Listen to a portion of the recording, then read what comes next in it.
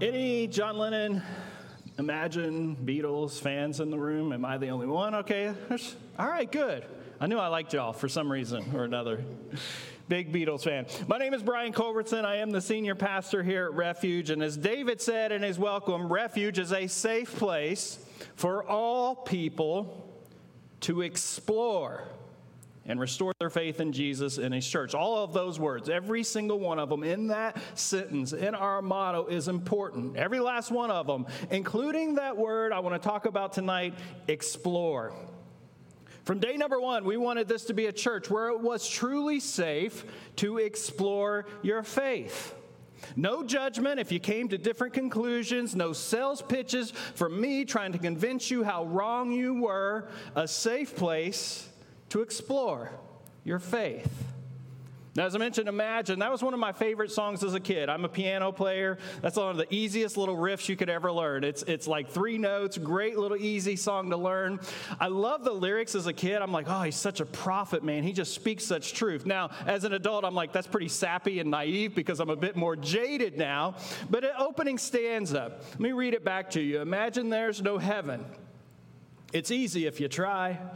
No hell below us, above us only sky. How does that sit with you? Likely it depends on your beliefs about heaven and about hell.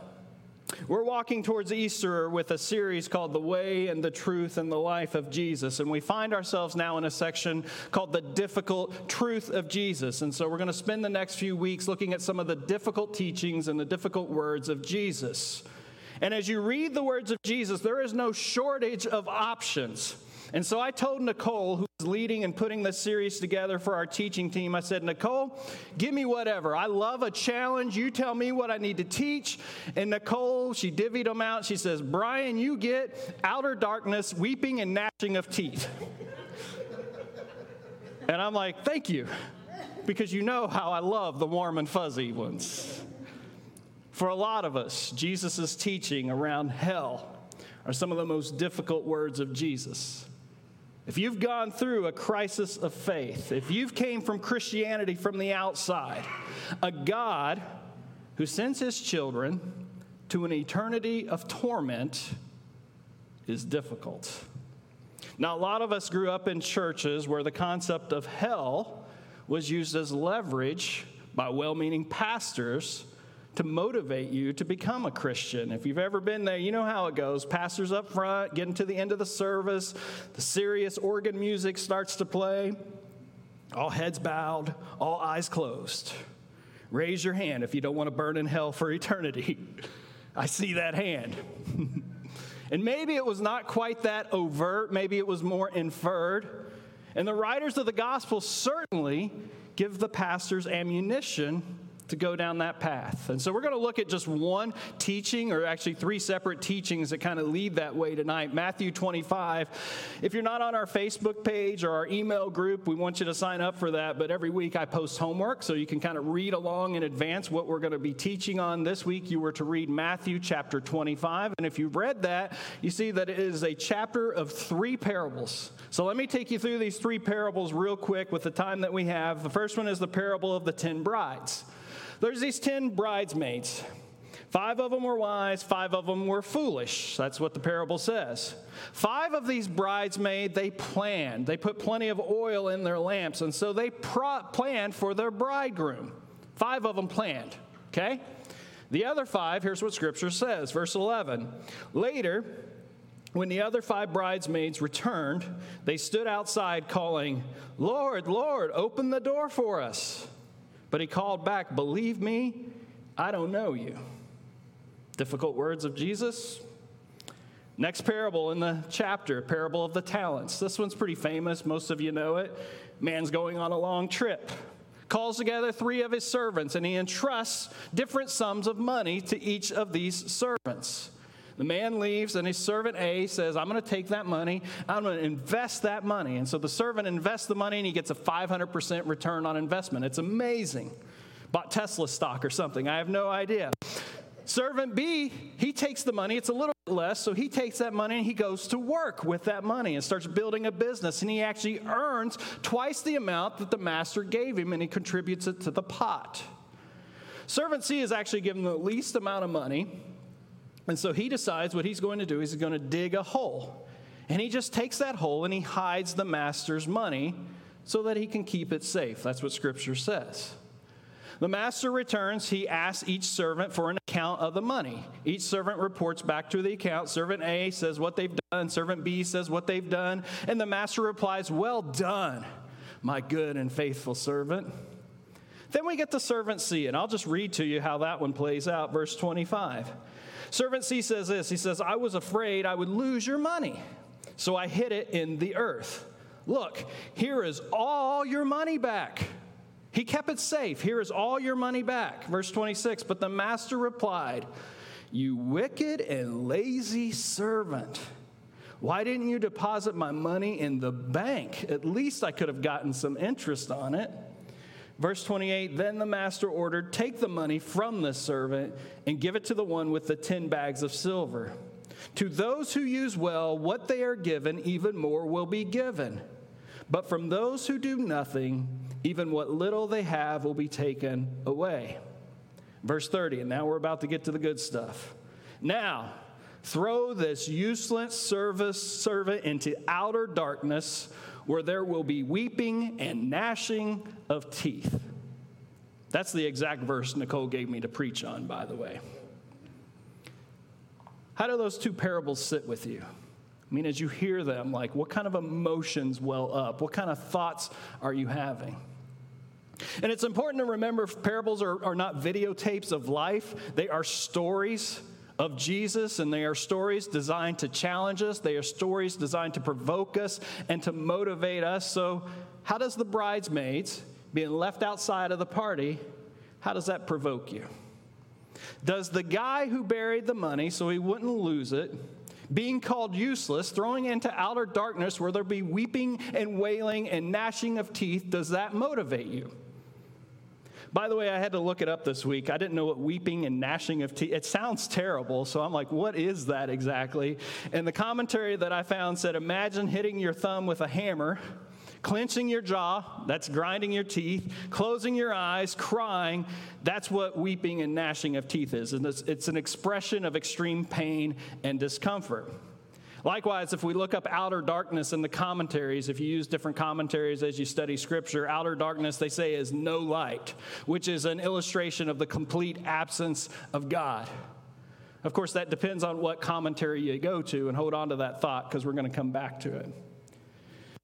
So far, so good, right? What a feel-good, warm and fuzzy chapter. Let's continue. There's one more. It's kind of a parable, kind of a story, kind of a teaching. It's called the final judgment.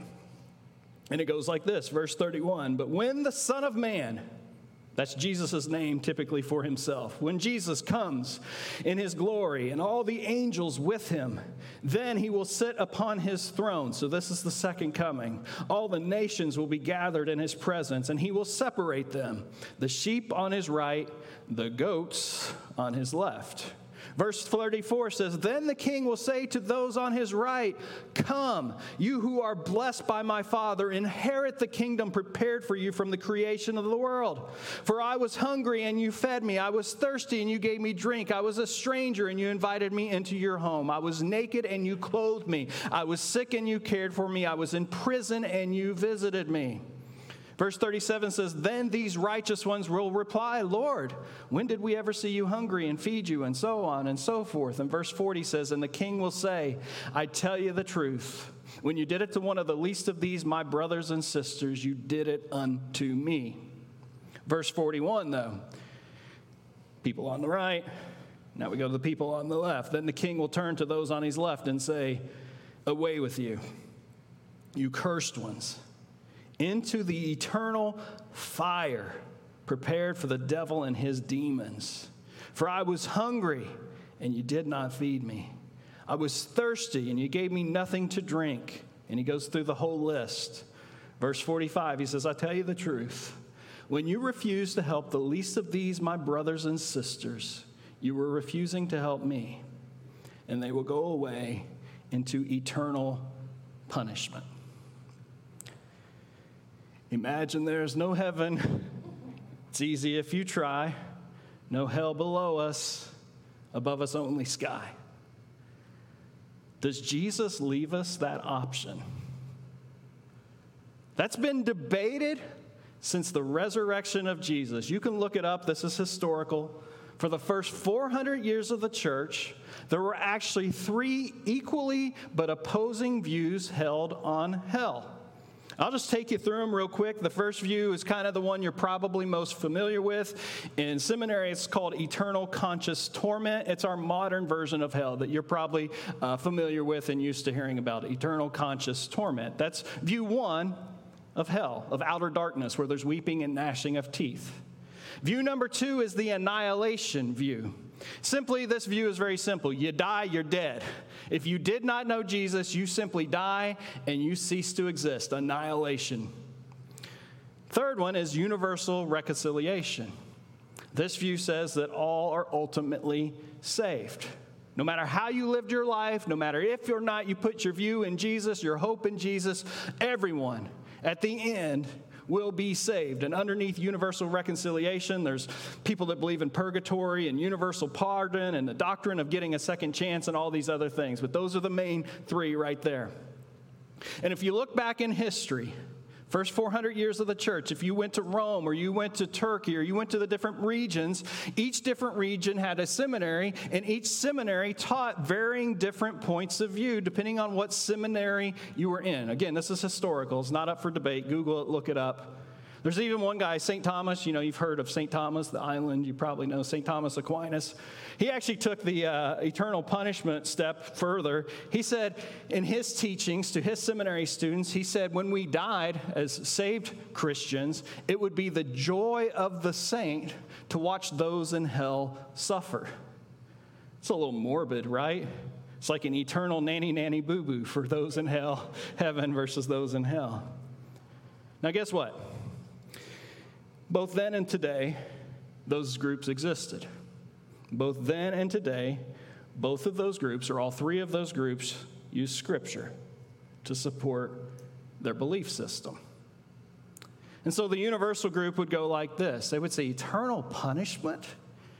What a horrible concept. And it is a zero reflection of the love and grace of Christ. And the eternal torment group would say, Jesus, he's the one that talks about hell more than anyone else in Scripture. And every time he talks about it, it's always a place of anguish and misery and suffering. You guys, have you never read Matthew 25? Jesus literally uses the word eternal punishment. Have you read the Sermon on the Mount? Remember that one? If your right hand offends you, cut it off. Because it's better to lose one part of the body than for the whole body to burn in hell. The universal guy speaks up. He says, hell. I love how you guys love using 5 different words translated 5 different ways and turn that into hell because it fits your motives. He continues, obviously, you guys missed a lot of Scripture too. It says 1 John 4, the Father sent the Son as Savior of what? The world. Not some people, the world. Hebrews 2:9, Jesus was made a little lower than the angels, for he suffered death, crowned with glory and honor, that he, by the grace of God, might taste death for, not some people, not most people, everyone. The eternal conscious torment guy says, true, but you got to accept the grace first before you can receive that gift. The universalist, so he's not going to let go. He says, what about Acts 3? And Jesus Christ is restoration of all things. 1 Corinthians 15, for as all die in Adam, so all will be made alive in Christ. How much clearer can it be? All means all. By the way, Paul never mentions a dreadful afterlife ever in his teachings. The annihilation group has been quiet this whole time, but they've had enough. They say, hold up. You're both wrong. It's not justice for someone for all eternity to suffer just because they didn't follow Jesus. The punishment does not fit the crime. Nor is it justice that an unrepentant sinner who raped and murdered be my heavenly next door neighbor for the rest of my life. Annihilation makes more sense. And if you ever read the Old Testament, I know it's difficult to read, but you would think that God would make some effort to tell people about hell, but there's never any mention of hell in the Old Testament ever. Don't you think if it was God's plan to roast people for an eternity, he would have told someone? Moses, forgot. I'll tell David. Forgot again, I'll get Jeremiah, Isaiah. No mention of anything other than Sheol, which is just a place of rest out in the Old Testament. And then he quotes John 3:16. By the way, David, you're still teaching John 3:16 next week. This is what he's going to be teaching on next week. John 3:16. We know that verse, right? Those people who believe they get eternal life, Jesus says. And those who don't shall perish. Doesn't say they're going to be tormented for eternity, right? Or what about Romans? The wage of sin is death, not an eternity burning in the fires of hell. And so the annihilist, he says, fire consumes.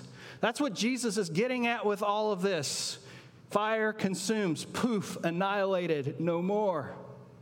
The universalist says, no, you got it wrong. The fire refines. Everyone must be refined by the fire, whether it's in this life or the next. The fire refines everyone. And the traditional eternal punishment people says, no, you guys got it wrong. The fire burns, causes pain. And because you're immortal now, that pain lasts forever. I step in, I say, guys, hold up. Stop fighting. Refuge is a safe place for all people to explore and restore their faith in Jesus and his church. My daughter Emery, she has a Lego set that we got her. It's quite the Lego set. She spends way too much screen time, so we're really just trying to get creative and getting her off her devices and to do something more productive. She loves Legos, and so we got her a 4,000-piece Lego set.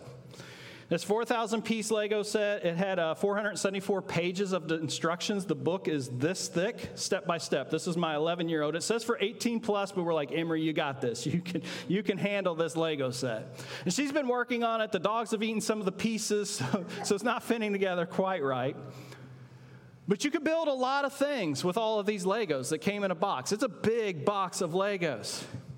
But it makes the most sense to build what it was intended to build. In this case, it's the 1990s Home Alone house that should be built at the end of the day when she's done with it and she's close. And so before you guys zone out on me and be like, what kind of church is this? I want you to hear me here. I believe in truth. Not the postmodern, your truth is your truth and my truth is my truth. I believe in truth. That there is a right answer and that there is a wrong answer. And as Christians, we should spend our lives wrestling with how the pieces are supposed to fit together as God intends. But in doing so, we need to allow room for everyone to explore. Because we don't have a 474-page, step-by-step instruction manual with pictures of how every single piece fits together. What we got is a canon of Scripture, written over the course of thousands of years, completely removed from our culture, completely removed from our context, written in thousands or multiple languages. We've got committees who have translated. Many of those committees have brought along their theological biases, just like all of us do when we go in and read the text. And so I want to mention here, last summer, we hired a full-time paid lead pastor. It was kind of the second attempt at that. We wanted to bring on a lead pastor with the ultimate goal for that person to take my job long term. I can't be the pastor of the church forever. We know we need to plan for the future, and so that was steps in that direction. And when John got here on his third or fourth sermon, he decided to preach his beliefs in a universalist hell, which is not generally where we've been at a church. And he essentially preached the message that after folks die, everyone gets a second chance. It's a second chance doctrine, theology. He even mentions in a certain sermon, even Hitler gets that second chance. And you will imagine I was not here that Saturday night. On Sunday and Monday and Tuesday, I got a lot of phone calls. and text messages and emails, and that's fine, and I understand that. And we even had a few people leave the church because they said, well, that's just the icing on the cake, so we don't believe in hell here now. And then a couple months later, we let John go. And just to clear up any confusion, in case you had any, we did not let him go because of that sermon. Though I did tell him on your third or fourth sermon, it probably wasn't the best judgment to go there. But John is a great guy, and I still believe that. We let John go because he was hired to be a senior pastor, and in this stage of his career, he's just not ready for that position. I think an associate role is probably best for him. We were hiring for a senior pastor role. But I mention all of that because we are all exploring our faith, or at least we all should be exploring our faith. And that includes me, and that includes our teaching team. What a blessing it is as Refuge right now that we actually have a teaching team, 3 of us. I get more time to write my sermons, and so I told Karen I got to 3,000 words, which is what typically a sermon is, and I thought I had just finished writing my intro, so that was part of the problem this week. I maybe have too much time to write my sermons, but I get a lot more time to put my sermons together, and I get to come here now every couple of weeks and be fed, which is a serious blessing by sitting under these other teachers. It's a very unique situation, though, because all 3 of us that are teaching, we're from various backgrounds, doctrinally, theologically. David, if you don't know, he was raised a Southern Baptist, good old North Carolina Southern Baptist. He's a seminary graduate from Southern Baptist Seminary graduate, right? Southern Baptist Seminary graduate, theology and biblical studies. If you ever wondered why he loves potlucks, now you know it's the Baptist upbringing of David. Amen. Now, Nicole, she's not here tonight. She got the COVID, so she'll be back when she gets over the COVID. Nicole was raised a holy roller. As she says it, I'm like, what are you? She says, I'm very Pentecostal. So that's Nicole's upbringing. And so Nicole's upbringing, as she was raised, they lived in a literal 6-day creation. They were passionate about speaking in tongues. The rapture was a really big deal and something we've never ever even talked about here, but that was big for her in her upbringing. And if you don't know me, I raised as a Mormon, devout, practicing Mormon, which isn't even on the Christian reservation. So I wasn't even a Christian growing up. I was raised that coffee and tea are just as bad as heroin, that we were to get baptized for dead people. I was taught secret handshakes to get into heaven and had to wear holy underwear so that I was protected. That was my upbringing. Refuge is a safe place for all people, including our teachers who are still exploring our own beliefs on hell and the rapture and potlucks. And I can speak for our team because I've asked them.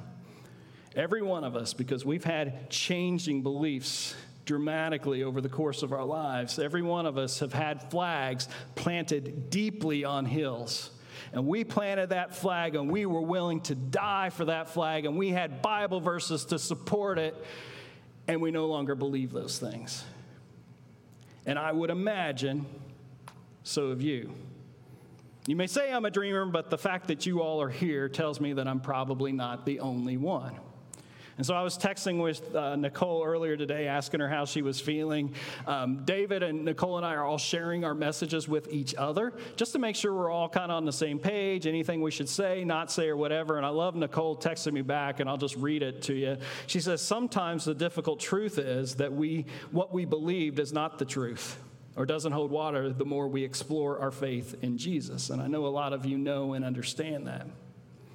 And so we need to be sure as Christians, when we find that new hill, that new set of beliefs, and we go in and we plant that flag, that we remember who we once were, that we remember what we once believed, so that we give a wide berth of grace so that others can continue to explore their faith. Over the years, I've had a lot of people get frustrated with me because when I preach, I don't always give clear-cut, black and white answers. A couple years ago, right after COVID, I gave a message on evolution and creationism, and I had a couple friends show up that night because they were curious. They're like, I want to hear the answers. How's evolution play into this whole thing? And so they came. I gave multiple points of views, but I didn't give any answers. I hinted that I was a biology major, and kind of maybe if you listen to the words closely, you could figure out where I was, but I just left it there. nuanced, no answers.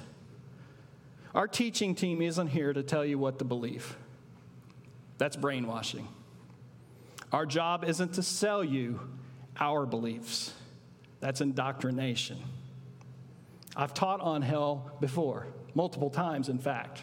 We typically go verse by verse through Scripture, so it's kind of hard to avoid. That word pops up more than you would think.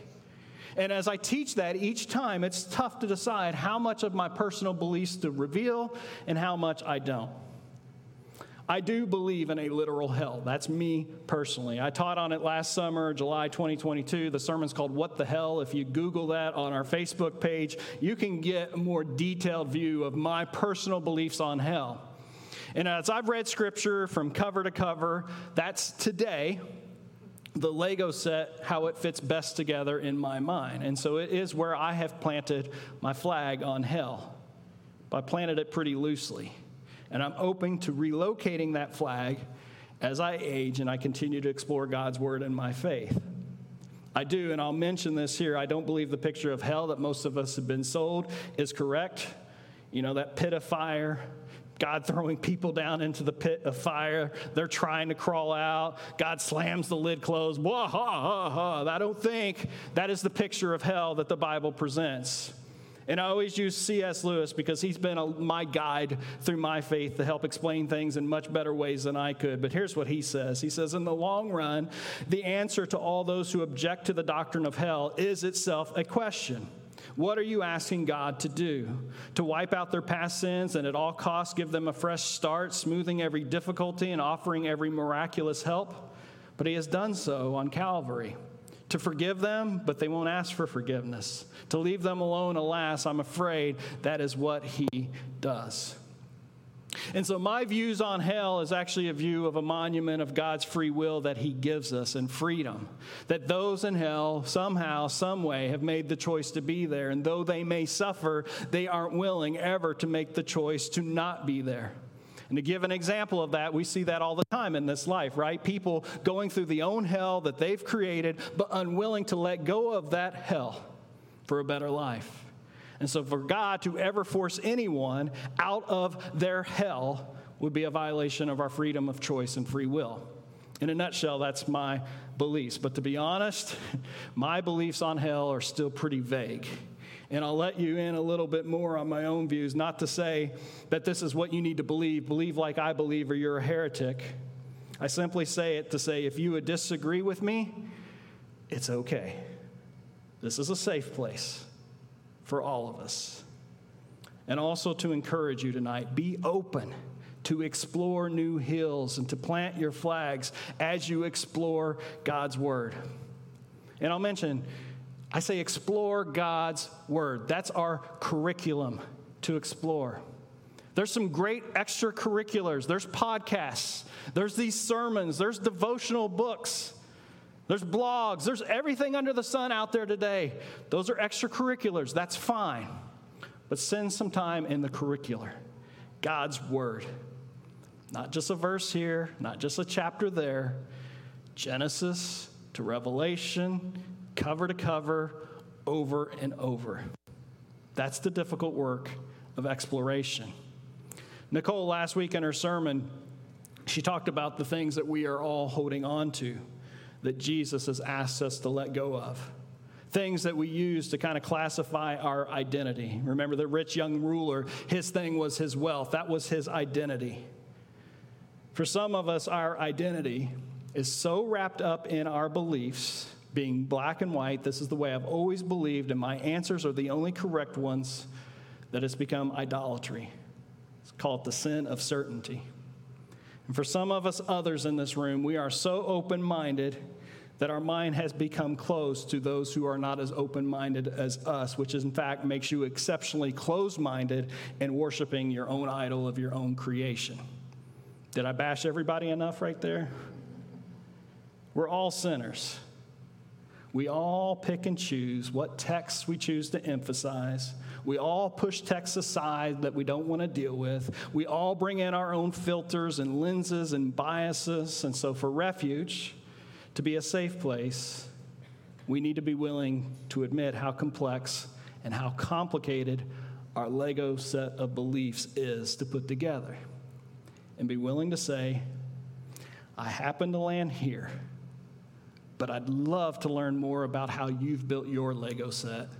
Let's do coffee. So let me try to wrap this up and tie all this together in some semblance to challenge you maybe and to provoke you maybe, because that's the point of these parables.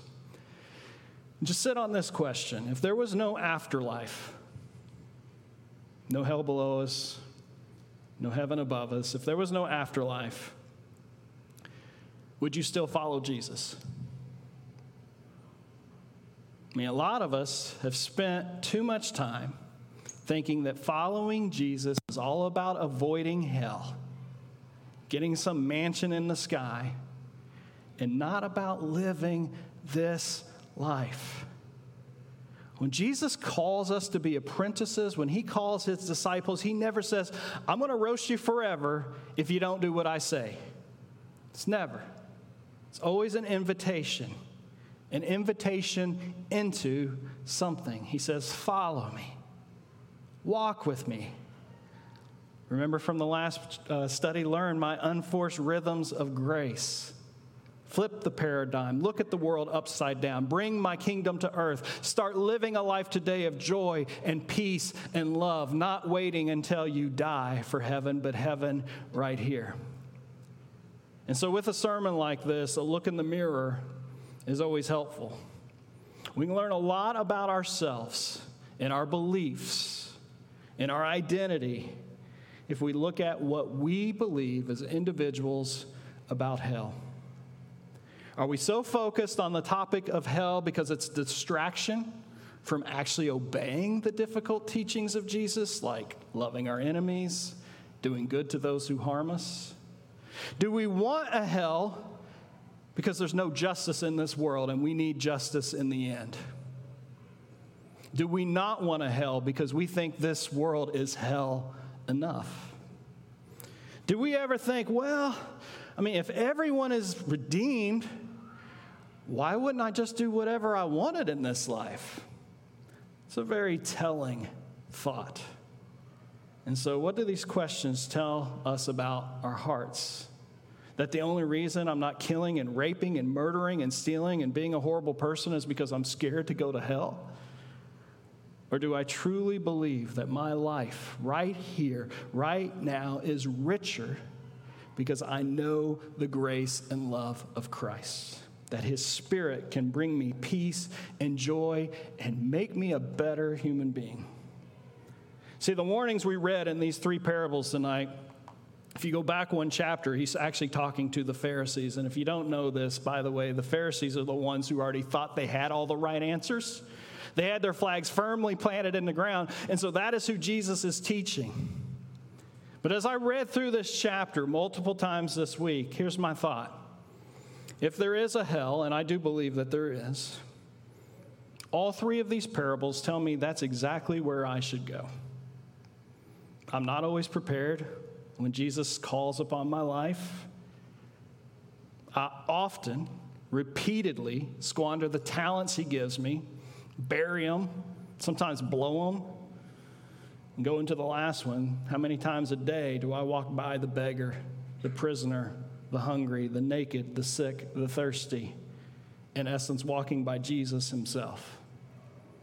So whatever hell there is, I read those, how that sits with me, that's what I'm deserving of.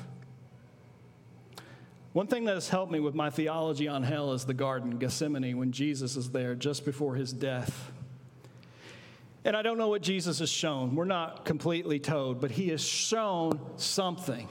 Some sort of, we'll call it hell. And as he sees this hell, he says, my Father, if it is possible, may this cup be taken away from me.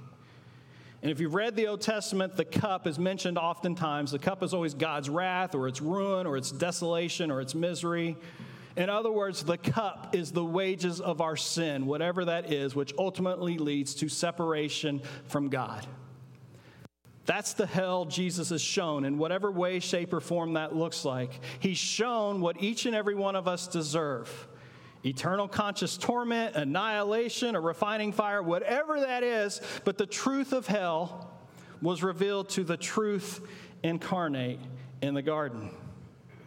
And when that was revealed to him with trembling, with sweat like blood, he pleads with the Father. He comes undone. He falls to his knees.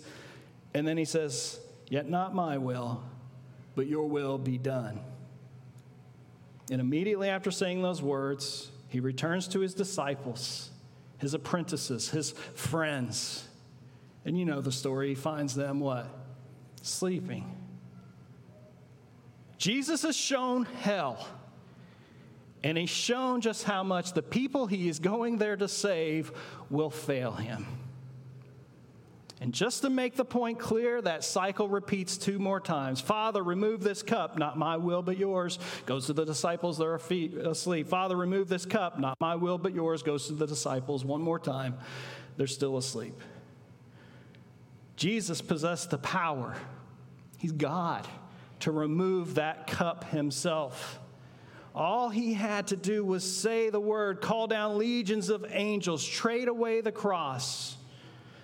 But had he done that, all of human history would have come to a halt, and we all would have ended up where we deserve, in outer darkness, in whatever shape or form you believe that is. And so regardless of your beliefs tonight on hell, that's something we all, I think, as Christians agree upon.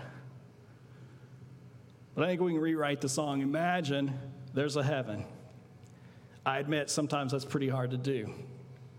Maybe there is or maybe there isn't a hell below us, but above us is only the love of Jesus.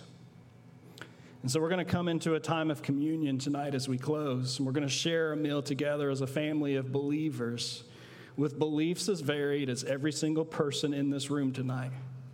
But we share in this meal together because we agree on one thing, that Jesus took our cup of sin, that he bled on a cross so that we could drink from the cup of everlasting life, that Jesus' body was consumed by the fires of hell so that we could be given new birth and redemption.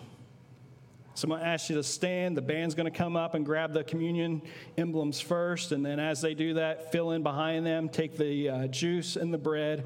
As you return to your seat, you can eat that as you feel led. As we sing, you can do it right away. You can wait and do it until there's a point in the song where you feel compelled to eat the bread and the juice. But we're going to close together as a family of God with varied beliefs, but sitting under the cross. Please stand.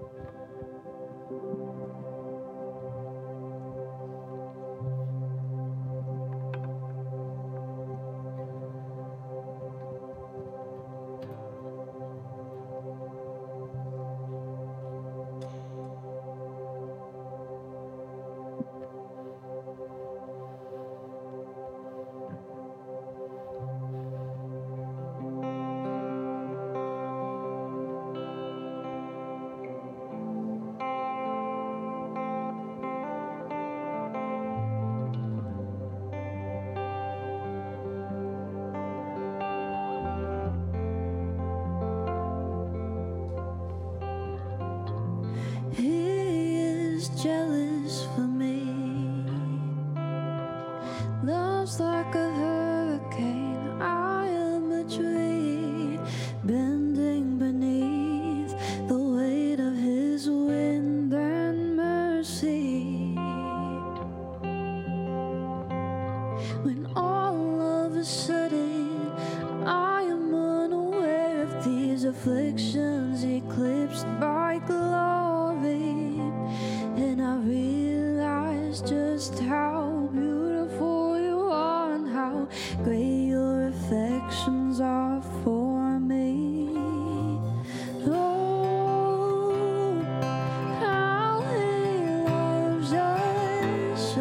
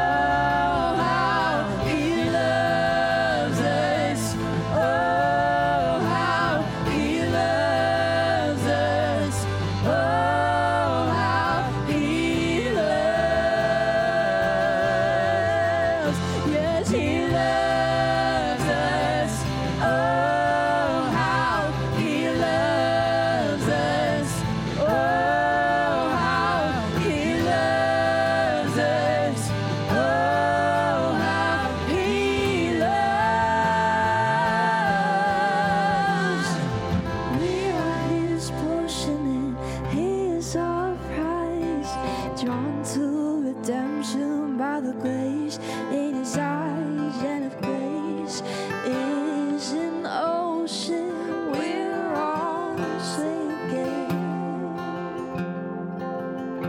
So heaven meets earth like an unforeseen kiss, and my heart turns violently inside of my chest. I don't have time to maintain these regrets when I think about the way that he loves us.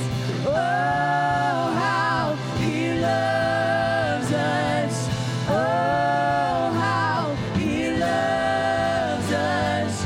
Oh, how he loves. Yes, he loves us. Oh, how he loves us. Oh, how he loves us. Oh, how he loves.